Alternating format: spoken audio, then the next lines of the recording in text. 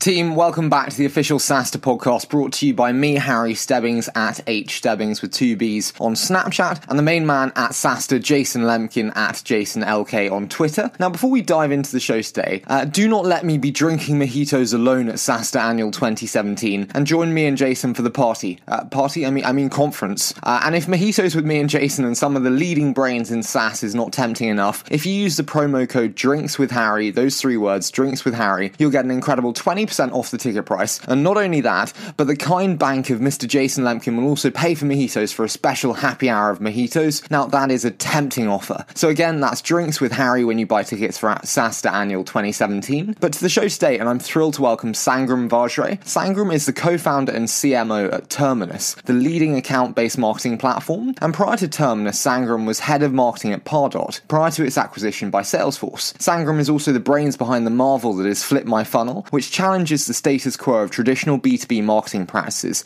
and transforms how B2B marketers approach driving revenue in their organization. You might remember in a recent episode, Tim Kopp at Hyde Park Ventures cited Sangram and his revolutionary approach with FlipMyFunnel as one to watch. If that's not enough, Sangram's also the author of Account-Based Marketing for Dummies. However, it's now time to meet the man behind FlipMyFunnel, and I'm delighted to welcome Sangram Vajre, co-founder at Terminus. Good. That's perfect. Okay, I think we're warmed up.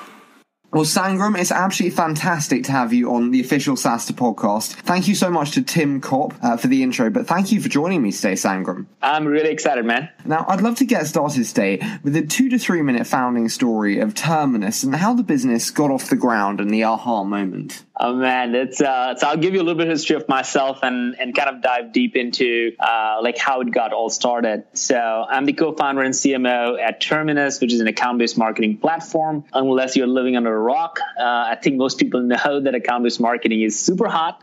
So excited to be in the space. Prior to this, I ran marketing at Pardot, and we went through the acquisition of ExactTarget and Salesforce. So a lot of great learnings over there, both from a startup perspective and then also from one of the most iconic brands for B2B, which is Salesforce, and seeing Mark Benioff behind the scenes as to how they come up with the messaging and stuff like that. So really, really awesome. And I think and then along the way, I also wrote the book on account-based marketing published by Vajre. So it's been a really good journey for me so far. I think the founding story is pretty interesting. The founders of the original founders of the company, Eric Spett and Eric Vass, who are the co-founders of the company. Eric Spett is the CEO and Eric Vass is the CTO. They started the company 6 months prior to me joining, and they started with the idea that there's something happening in the B2B space along advertising and not being very well served. And 6 months into it, they both are technology folks, and they were building a lot of different things together and pushing the envelope on how they can do advertising at scale,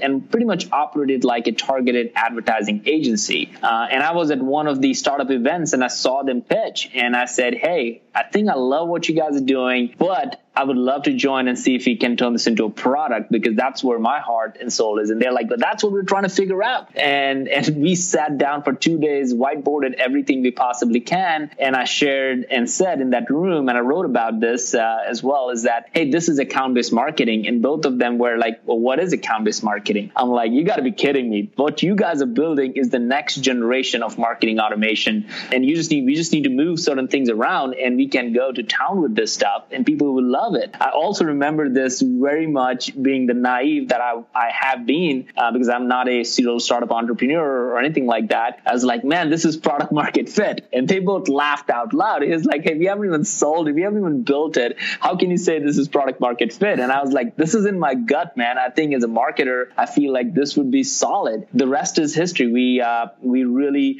pulled down together. They started to build the pieces together. I moved from Salesforce and joined as a co-founder. So we restructured the company a little bit and really launched the product last March and started to sell the dream of account-based marketing with a product that is back and worked really well. And we went from $0 to $1 million in the first year and just kept growing. Now, I want to start today on a topic within that I know you're extremely passionate about. And that's the topic called FlipMyFunnel, which has turned into quite a movement, really. I think we'll agree. So talk to me about FlipMyFunnel and how the idea emerged and the steps that are incorporated in it. Oh man, you're gonna get me going on this one. I love the idea and to talk about Flip My Funnel. But I'll give you a quick history of how it all came about. I actually went to Scott Brinker's conference that happened last year in February, the Martech conference, which a lot of people go to, just to observe and understand. And I saw him speak. I saw Jill Raleigh speak. I saw Rishi Dave, who's the CMO of Dun & Bradstreet, speak. And I was like just amazed of all the amazing stuff they're talking about. And I'm in Atlanta. So I had a flight back from San Francisco to Atlanta, and I got a middle seat, right? And you can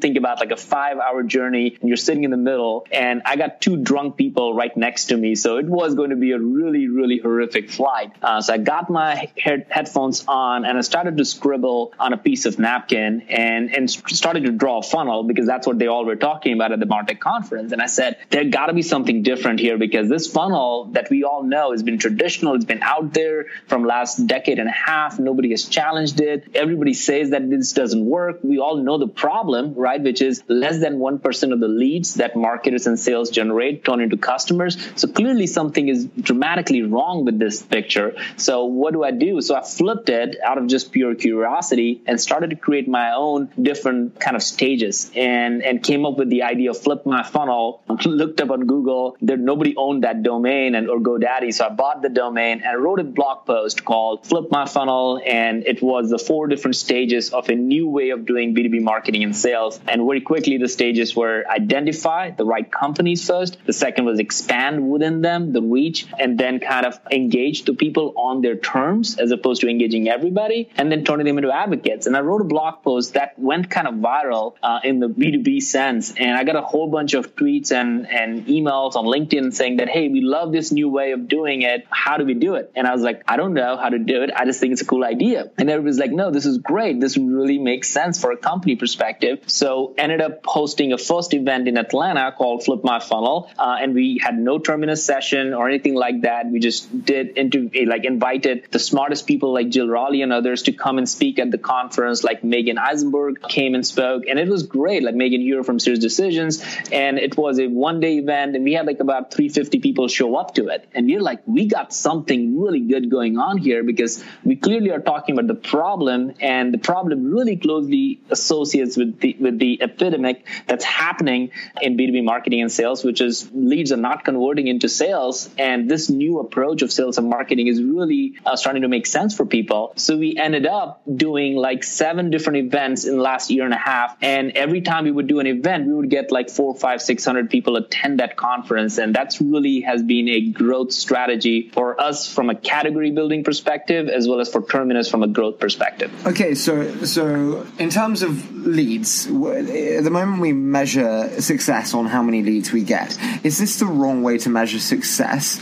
And are they any use to a sales team just handing them a bunch of leads? I'll give you a great example, Harry, and this is something, and not taking a dig at the marketing world in general, but I'm a marketer and I've been in the shoes as everybody else has in B2B, where we all just measured on sometimes the wrong thing. And because we are measured on the wrong things, like Tim Kopp mentioned and I listened to the SaaStr interview that you guys did recently, is that really doesn't drive the needle. So it's the question that we're sometimes asking is wrong. Really what changes the game and moves the needle is revenue and pipeline, and trying to focus on that. And I think I have a great example that shows how wrong it can go. So I have a customer, not now, but previously, who actually created an infographic for Game of Thrones. And it was an incredible Game of Thrones infographic. And they had over 10,000 or so people download it. And the marketing team was excited. They said, we have crushed every single record in the history of the company on generating leads. And they went to the sales team and said, here are 10,000 leads. You guys should now close so much more given our close rate and this and the other. And the sales team was excited, high five. The week was all about festivities. And at the end of the week, the sales leader came back to the marketing, said, never ever send me those leads again. And the marketing team is like, what are you talking about? You got 10,000 leads. And they're like, yes, they're all interested in Game of Thrones. Nobody even knows about what we do and how we support the product. And the sales team is not able to even create opportunities with majority of them. So it was like the measurement of leads went so wrong to such a large extent that all of a sudden the success metric didn't mean anything when it came to number of leads. And that's where I see the problem is with a traditional funnel, and why the flipped funnel makes sense is because when you identify the right companies and you start creating content focusing on those companies, then it's not about quantity, it's about quality, and it's about engaging the right people on their terms. Mm-hmm. And should you cold reach out to them, or should this be a very targeted, warm introduced referral? It could actually be both, right? It depends. I'll give you another example. There's a WP Engine based out of Austin. It's a great company. They spoke at one of the Flip My Funnel conferences, and they do a phenomenal job of doing a sales and marketing joint campaigns. An example that they shared was warming up accounts. What they do is, for the sales and marketing leaders came together and said, here are 100 accounts that we're going to focus on, and marketing run air cover campaigns for the next 2 weeks, and sales don't touch these accounts. So sales wasn't touching, marketing is running air cover campaigns. They're warming up the accounts through advertising, direct mail, and email nurture, and making sure that their name and brand presence is there in front of these 100 accounts and all the people that are part of the decision makers that they want to get their message in front of. And then they gave it to the sales team saying that, all right, these accounts are warmed up. Here are a few accounts, like, about 20% or so, that have shown engagement because they have visited, they have clicked, they have responded, they have emailed, opened, and all that stuff. So you can see engagement in these 20 accounts. Go focus on these accounts. So when sales started to focus on that 20%, they saw 20, 40, 100% in some cases increase in their connect ratio and ability for them to set up demos. And that's a classic example of how sales and marketing can work together on a target list of accounts, warm them up, and then use the outreach, as you're saying, but only on the companies that actually do matter, because there is an exposure that has been done with a clear message. So targeting at scale can be done before, and then the heavy, expensive outreach by the sales team can be done as a follow-up based on which accounts actually engage. Sangram, can I ask you a very direct question? Go for it, man. So I just interviewed John Barrows, who's one of the leading sales consultants. He's Salesforce's #1 sales trainer. And we were discussing kind of ABM and the integration of ABM with sales teams. And he said ABM is amazing and fantastic, but it's not a new technique in terms of, it's been done for many years before. It's just a new acronym. Do you agree with that thesis? 100%. You do? I agree with it 100%, because I think sales, so for example, if you ask a salesperson, hey, what did we close? He would never say, I closed John, I closed Harry, or I closed Sangram. He's going to say, I closed IBM, or I closed, whatever, Manhattan Associates, or whatever the company that they're focused on. So sales has been trying and focusing on account-based selling for a long period of time. I think what's new is the technologies that are available now for both marketing and sales to be better at what they do. The challenge, here's the big challenge, Harry. I think the challenge is when a salesperson is talking to one person on the other side of a big company, that salesperson knows very well that there are 10 other decision makers and influencers in that company, but he doesn't have access to all of them, right? So he's trying to get and do whatever he can or she can to gather as much information.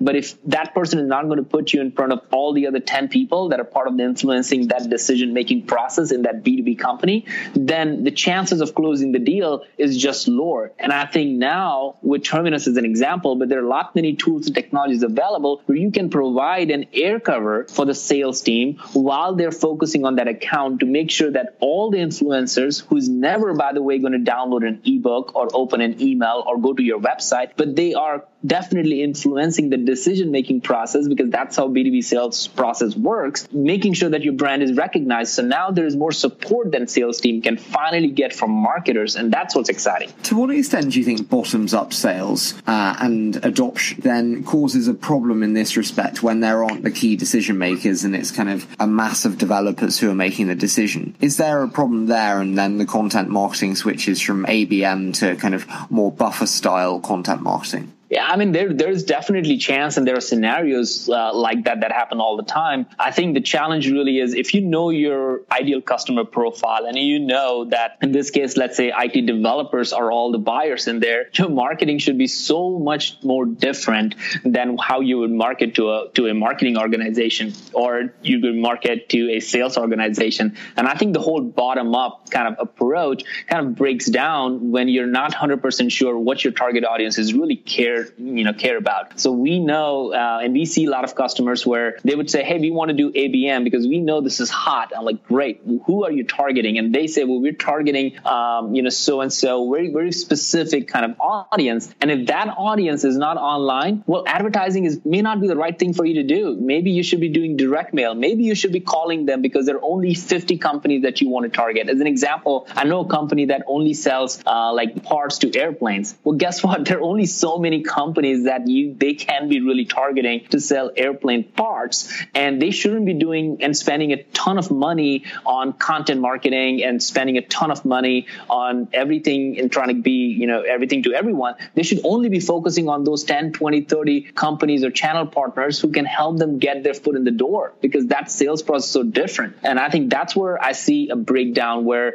everybody's trying to generalize ABM and saying that, hey, let's just do this because this works. Well, it won't work if your audience is not going to be receptive to that idea of connecting with them and engaging with them. Mm-hmm. In terms of customer profile, how focused and narrow do you think you have to be? I speak to lots of startup founders who say, oh, we've got 5 or 6. Can you have 5 or 6, or does it need to be a very honed and strategic approach? I think it is such a big mistake, right? Again, I'm not a serial entrepreneur, so I can't speak to majority of the people. I just started this thing and I feel very passionate about the problem. We have to very quickly gear up, and within even B2B. So we're selling Terminus, for example, we're selling to B2B marketers, period. We're not selling to everybody. We know sales is influencing it and sales is the beneficiary for it, but we're not trying to sell to the sales guy. We're selling value to the sales guy, but we believe B2B marketer is the one who's going to orchestrate everything related to account-based marketing. And that's important. But within that, we can also see that, well, are we selling to demand gen person or digital marketing person or a marketing communications or product marketing? That starts to get hairy. So within, as you can see, within a function, it can become very, very challenging because the messaging can be so diluted when you try to generalize it. So imagine when people go and say, I want to sell to marketers and sales and customer success or everybody else under the sun. Well, the message is going to get more and more diluted. So all of a sudden, you're talking to everybody. And when you do that, nobody's listening. And I think that's the fear I have when companies say that we want to target multiple different personas across the board. And there are iconic examples like Salesforce and HubSpots of the world, where Mark Benioff, for example, and the Salesforce in general, focused on sales for majority of their existence until very recently, where with the acquisition of ExactTarget and others, they started to get into marketing cloud. HubSpot, for example, they have traditionally, we heard Dharmesh talk about it last time he was there, and it was amazing to hear him say that they decided as a founding team, as a board, that they're going to focus only on SMB and not go enterprise route because nobody can really play in that. So it's so important to zero in on who you want to target in order to be successful, especially in the early days. I don't think it can be taken lightly at all. And your targeting of your customer profile has gone clearly very well because you've scaled to now over 100 people. And I want to talk about one very specific aspect of your scaling with the team and kind of giving your team a sense of ownership. And you said to me before, we like to give them the keys to the Ferrari. So before we dive into the quickfire, talk to me about the keys to the Ferrari. What do you mean by this? And what kind of lessons have you learned from the expansion that you'd pass on to founders scaling? I love that, man. This is one of my fun, the most fun that I have talking about it. We do it in terms of every single person we hire, onboarding. Keys to the Ferrari is the culture that we have. The idea is that, look, we're trying to hire really smart people, really talented people, and we wanted to make sure that we never create a culture where we know it all. We wanted to make sure that we are hiring people because we think they know better than us in the areas that they are good at. So the idea behind Keys to the Ferrari is that, look, if I hire, let's say, a product marketer, we expect them to be really good at product marketing, and we're going to listen to them, and we're going to use them and leverage their ideas and thoughts and make sure that they get the ability to kind of voice that and really put the keys in their hands, which means they have to drive it too. It's not like, hey, here's an idea, come with an idea to us and we would drive it. No, you are driving it. And we also wanted to really make sure that everybody understand that you have keys to one Ferrari. And that's something newer concept in general, because we want to make sure that people can do 20 things. People can do 1 or 2 do things really, really well. So we're starting to get to this idea where you have the keys to the Ferrari, which means you're going to drive fast. You have full accountability, ownership, and autonomy around that stuff. We are here to support in every way possible for you to be successful. But at the end of the day, you can't drive multiple Ferraris. You got to drive one Ferrari at a time. And that's really what's driving a lot of our initiatives. So for example, we have like Nikki Nixon, who is now on the Terminus team, but she is director of Flip My Funnel. All her job is to help build the category. She has very little responsibility, if any, on Terminus side. Her job is to build the category, and that's what she does. And that's the Ferrari that she's driving. On the flip side, we have somebody who came in as this was her, Sydney, who is on the customer success team. This was kind of her first job, but she did so well. Now she runs the entire customer success engine for the company because she's so passionate about it. So we wanted to make sure that as a culture, we're rewarding people who work hard. And if they are cruising and they're working hard and they're driving the Ferrari as fast as they can, then they're going to get rewarded. So that's just the culture. And one way to kind of express that in just a very fast moving pace, I guess we came up with the idea of keys to the Ferrari. No, I love that. I love that analogy. But I'd love to dive into a quick fire. As you know, 60 seconds SaaStr, 60 seconds per phrase. How does that sound? Sounds great. Let's do it. So let's do then the biggest learning from the experience with Terminus. I think the biggest one for me has been that startups is hard. So I'm like kids with, two kids and a mortgage and everything. And probably the worst time I could have done a startup because I just had the second kid, like a month old when she was born. I decided to kind of jump into Terminus with my co-founders, Eric Spett and Eric Bass, and realized startups are really hard. And what's even harder is to go build a category and be part of it because it requires you to have investment of time and energy and focus on it. But what we learned in something is that focusing on the problem matters way more than the product in the initial stages. And that's something that didn't come natural to us. So what I mean by that is really if we can zero in on the product, which is less than 1% of the leads turn into customers, and we want to change that and we want to make our customers heroes, we really everybody in the company really kind of made sure that everybody understands that problem that we're solving. And focusing on that through our messages across every single team really is helping us scale. In the early days, we didn't focus on it as much. And I think as we're growing, we're starting to focus a lot more like how do we make sure that this problem is the center, the most important thing that we stand for, why we exist, and making sure that every function in the company and every person we join knows this 100%. It's not the product, it's the problem we're solving. What's your favorite SaaS reading material? Well, as everybody says and must say, is SaaStr is definitely on top of the list because without that, really, it's really hard to kind of understand. And with everything you're going on, you need to really make sure that you're up to speed. So definitely love SaaStr. I'm glad you said that. Otherwise, SaaStr 2017 would have been off. Oh, man. Definitely. I mean, it's great content. Like, there's no denying in that. The other part for me really is kind of reaching out to other CEOs and CMOs in the founder community, right? And I think you guys have done a great job of putting them on pedestal and with like these kind of things.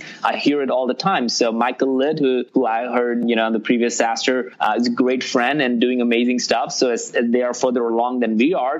But I have a relationship where I'm able to reach out and say, hey, here is what we're trying to do. We're trying to hire, we're trying to grow, we're trying to put product, vision. How do we go about it? So my favorite way to do it is that when in doubt, like just reach out to the community. And there are amazing, amazing founders who are there to help. There are a lot of people like Michael Litt is an example of it, where they're ready to help. They want to help. They have seen some things and they can share. And sometimes it's way more important when you hear somebody tell you what to do and you share your part of the frustration and they say, oh, you know what? I've gone through that. Don't worry about it. Just focus on this. It is so relaxing, right? Because as a founder, you have so much stress about everything.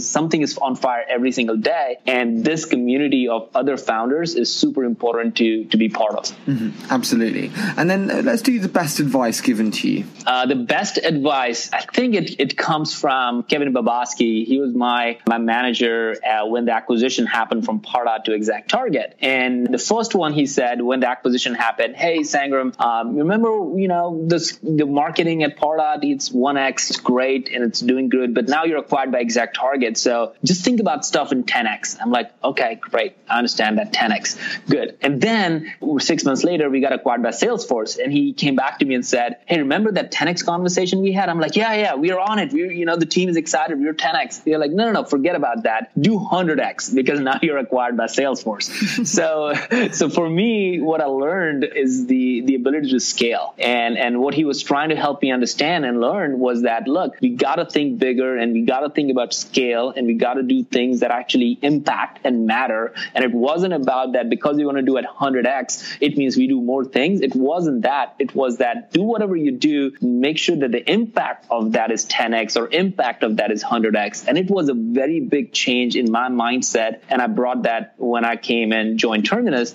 is that, hey, let's make sure that with Flip My Funnel, with Terminus, with the brand, let's do things. Let's not do everything, but whatever we do, let's make sure the scale is at least 10x, if not 100x. And then I want to finish those days, and we're not in the quickfire, but I want to finish on one of my favorite topics, and that's customer success. So I'm intrigued to talk to you as the founder of when you hired your first CS officer with Terminus, and was this the right decision time-wise to hire them? I think the most important thing when you think about customer success for us, we were still selling, like me, Spet, Bass, all the co-founders. We were still like selling in the first until we got to like 200 or 300 kind of, as we got to like scale of customers and stuff. But at least for the first 10 or 20 customers, we were still like 100% selling. We went up to 40, 50, but we did hire customer success as the first person. We did not hire a salesperson before a customer success. And we did that, and it was very challenging because we were still selling, and we could have easily hired a salesperson before we hired a customer success. But we decided to hire a success person before because we felt like it was way more important when you're building a new category to make sure you understand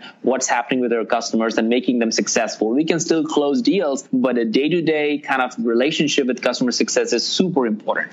And I think that's what we did. So we hired Sydney Smith, who's running the customer success team today, and that's how we focus on and make sure that is absolutely good. I think I learned that also from Pardot. I think Adam Blitzer and David Cummings, who are the founders of Pardot, they taught me at least in the early days that customer success is one thing that as a founder has fully in their control. You can't control what's going to happen in the marketplace. Maybe new competitors happen. Maybe something shitty thing happens in the marketplace. You never know what's going to happen. But one thing that you can obviously and most importantly can control is how your customers experience you as a company, not just as a product, but as a company. So we take that very seriously here at Terminus. And my final question then, what did you look for in that first CS hire? I think we look for them experiencing pain. We look to make sure that they understand how painful it is for some of our customers. And I remember, I'll tell you about Sydney, who's our customer success lead. First time we had a churn, she almost came in, and she's going to hate me because I'm going to share this now, but she came in and she almost was like in tears, and because she felt the pain of the customer, and she also felt the pain of the churn that happened. That's what you're looking for in a customer success person, is that are they feeling the pain of our customers, and do they understand how important it is to make them successful? So if the emotional aspect of this is not there in customer success, and they're looking at it as from a numbers perspective, then we have missed the mark. We want to make sure that every single customer success person really understands and feels the pain that our customers must be feeling, because they are the voice of the customer when we think about product, when we think about the new things that we want to do, and they need to voice it. And the only way they can voice it passionately is if they feel the pain. Well, Sangram, it's been such a pleasure having you on the show. I've really enjoyed getting to know you, and I can't wait to see the future ahead for Terminus. So thank you so much for sharing that with us. Thank you, Harry. See you at SaaStr. Absolutely. And if you'd like to join me and Sangram at SaaStr 2017 and would like a happy hour of mojitos on Mr. Jason Lemkin, then all you have to do is type in the words Drinks with Harry, those 3 words, Drinks with Harry, when you buy your SaaStr Annual 2017 tickets. As always, we so appreciate all your support for the show. You can follow me on Snapchat at hstebbings with 2 Bs. You can follow Jason Lemkin on Twitter at JasonLK. And I look very forward to bringing you next week's episodes.